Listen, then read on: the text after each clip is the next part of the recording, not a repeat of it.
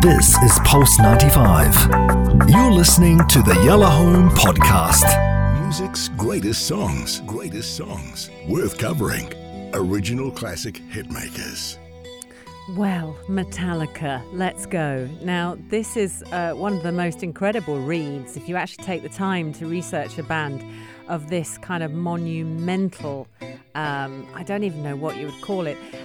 Hass has shown me a couple of clips, so I've done a bit of research, then Hass showed me some clips, and you realise that any band that can pull in a million people, a crowd of 1 million with speaker stands, you know, those huge ones so the crowd can hear, 6 or 7 of those planted across acres to fit 1 million people all watching one band. That's when you get the enormity of how big this band became, and they are massive. They're one of the number ones. All I know about Metallica, being completely honest with you, the little garage baby that I was and dance music girl, was that they were just this thrashing around kind of thing. They were there, they were doing their thing, they were doing it noisily, you know. They just weren't my cup of tea. However, what they did was monumental, and that's why the music greats are so good, because I actually get educated. So here we go, Metallica, American heavy metal band. Tick, we all knew that. They were formed in 1981 in Los Angeles. I could probably also have guessed that. You've got vocalist and guitarist, very famous, James Hetfield. Just checking I've got that right. Hetfield. And the drummer, Lars Ulrich. So those are the 2 key members, based mostly in San Francisco for most of their career. All of them were. But obviously so many world tours. Their music was, it's classed as aggressive musicianship, which is kind of a good way to describe it. They did go in and out of genres, actually. For some of their stuff, you know, they started off thrash metal, and they started off properly in it to win it, in that thrashy kind of metal way. Then they moved out and they tried different things, that they always come back to the thrashing around metal. Thrash metal was actually a phrase coined by a reporter. I love that. It was a journalist that coined the expression. He was actually talking about Megadeth. And Megadeth was a band that was set up by one of their ex-members who they fired because he just couldn't get it together and was choosing the rock path a bit too much, if you know what I mean, and enjoying himself. And they just went, you know what, you're a loser, get out. We need someone who's going to be on point. And that very same afternoon that they fired him, they hired someone else, and off they went. Nice story about that particular band member, in that when he formed Megadeth, he obviously had lots of interviews. I'll name him in a minute. It's just I'm ahead of my own notes. I'm telling you the story as it evolves. It's quite funny. He formed Megadeth, and he played one particular song that actually Metallica had done as well, but it was called something else, but he'd written it.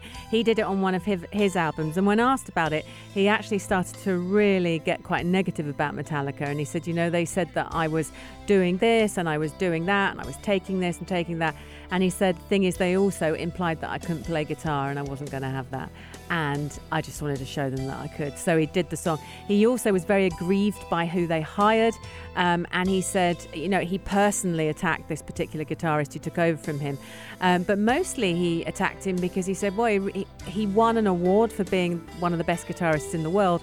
And this, you know, ex-band member said, well, it's funny that, because most of what he played were lead guitar things that I wrote, and he just played them as I wrote them, and suddenly he's the guitarist of the year. Thanks for that, everyone, and really kind of took the magazines and things to town, so that's quite interesting. They had, I'm going to get into the stats of you know, who they were and what they did. 10 studio albums, 4 live albums, a cover album, 5 extended plays, 37 singles, 39 music videos. They've won 9 Grammy Awards, 23 nominations, and last 6 studio albums have consecutively debuted at number 1 on the Billboard Top 100. They rank as the most commercially successful band of all time. They sold over 125 million albums worldwide as of 2018, and they've been listed as one of the greatest artists of all time by magazines such as Rolling Stone, ranked them at 61, 100 greatest albums of all time list. Just, you know, it goes on and it goes on and it goes on. They've sold a total of 58 million albums in the United States alone. So that's the size of these guys. They are not without, awful events happening. They had a terrible time when one of their band members, Burton, died in a bus crash. And it's one of those, when you read about it, innocuous kind of events that could happen to anyone. They're on a tour, and they're living the tour, and the tour is going well. It's a European leg of the Damaged tour, September the 27th, 1986. They've got a massive bus, which you can imagine, and Hass actually talked to me about how they did their live gigs and their tours. They build their own stages, and they do it the way they want to do it, which is obviously how they ended up with 1 million people in wherever it was. I think it was Russia. But they were on the European leg of the Damaged tour. They drew cards each night to determine which bunk they were going to sleep in when they were on the bus. And they did it evenly. That particular night, Burton won, and he chose to actually sleep in Hammett's bunk. At about they think sunrise. They were in Sweden. It was sunrise. The bus driver, for whatever reason, and it's not actually stated why, lost control and skidded. And this caused the bus to overturn 4 or 5 times, just kept going. Ulrich, Hammett and Hetfield sustained no injuries whatsoever. However, Burton, who has swapped bunks that night, was pinned under the bus. And, Hetfield came out and said, I saw him there. He got out of the bus. I mean, how, you got to think about that one bunk. That's when you start thinking God has the plan, because only one bunk was affected. But he came out, and the driver was trying to take a blanket from underneath Burton, which obviously Hetfield went, "What are you doing? Stop it right now!" And absolute chaos. So I think that stayed with the band forever. Absolutely ever. They will never get over what happened that night. It even affected them so badly that they said, not sure we want to go on with the band anymore. It was Burton's family that went, no, you must. His family, complete blessing, very supportive, and they said, find a replacement. Off they went to find a replacement. And actually, Hammett's childhood friend, Les Claypool, he was in there auditioning, but loads of big guitarists and things auditioned. And they ended up with Jason. I'm just trying to find his surname. And this guy had learnt every single Metallica song. So he walks into the studio, no matter what they said, he could do it. And they went, okay, you're with us. And he became the next guitarist.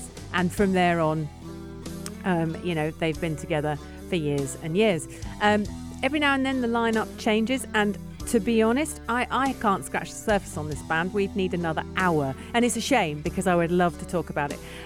But let's talk about the song that I'm going to play, which is going on in the background here. I'm going to be honest and say I'm playing this one because it's the most radio friendly. There's some of Metallica that we could play, and actually I feel like the studio speakers would burst and the walls would fall down and people would start careering off the road. There's a lot of kind of, death and grrr and anger and angst in all these songs, but every now and then you get a nice little juicy one like this called Nothing Else Matters, which is much more palatable for all of us to listen to and beautiful, and I know it, and I was surprised. I was like, oh, I do know this song, I can sing along to this. The story behind it is beautiful. It was released in 1992, and it was the 3rd single from their 5th studio album, and they've got live albums, studio albums, as I said. Peaked at number 11 in America. It went to number 6 in the UK charts, number 1 in Denmark, and then went boom across 10 other European charts. Featured as a playable track in the music video game Guitar Hero, we were talking about that, and recognised as one of Metallica's best known and most popular songs. It's also one of the songs that they play all the time when they do live shows. They cut straight to it. The story behind it is James Hetfield, I think, lead singer, rhythm guitarist. Okay, so he is on tour. This is 1990. He was on the phone with his girlfriend, and when he was on tour, he missed her terribly. He had the phone in one hand and he was plucking the strings of his guitar with the other. And that's when he wrote this particular, the guitar bit that you play, that's when he wrote it. And he was on the phone to her, and then he started writing the lyrics, which talk about so close, no matter how far we are, and nothing else matters because nothing else matters by you. And apparently they had that relationship where it didn't matter how far away they were still together, and that's where the song came from. It was by accident that the drummer heard the song and went, "That's awesome. We're gonna have that song." And Hetfield went, no. James Hetfield, no, it's my song. It's my song, and it's her song, and it's our song. And I wrote it when we were on the phone. And anyway, they had to persuade him. And in the end, he said, "All right." And there it is, the intro in E minor, and here it is. But it doesn't matter whether you're the biggest, thrashiest metal fan in the world. Ultimately, everyone falls in love. So when you listen to this song and you listen to, because there's a lot going on, there's a lot of metal undercurrent here. Just know that it's a love song by Metallica. It's one of my favorite. Thank you so much for bringing it up, because I think it's that riff right here. When you want to learn guitar, I don't know, I was told like that's the first thing you want to learn. Okay. And it's easy to learn. You feel like, hey, I'm playing something, oh my God. Wow. So yeah, I just think it's very interesting. But yeah, Metallica, legends in the game, of course. I think they've done a lot. And even the genre of music they've done. Obviously, hip-hop took over from rock about 4 years ago and became the number one genre in the world. But rock is older than hip-hop, I think by 20 years. There's a 20-year mark. It's the grandfather now. Oh, yeah, big time. So it's very interesting. So let's listen to the song. It's a love song. Whether you're hip-hop or whether you're metal or whether you're dance music, you're going to love it. It's the Music Greats on Yellow Home. So close, no matter how far. Couldn't be much more from the heart. This is Pulse 95. Tune in live every weekday from 5 p.m.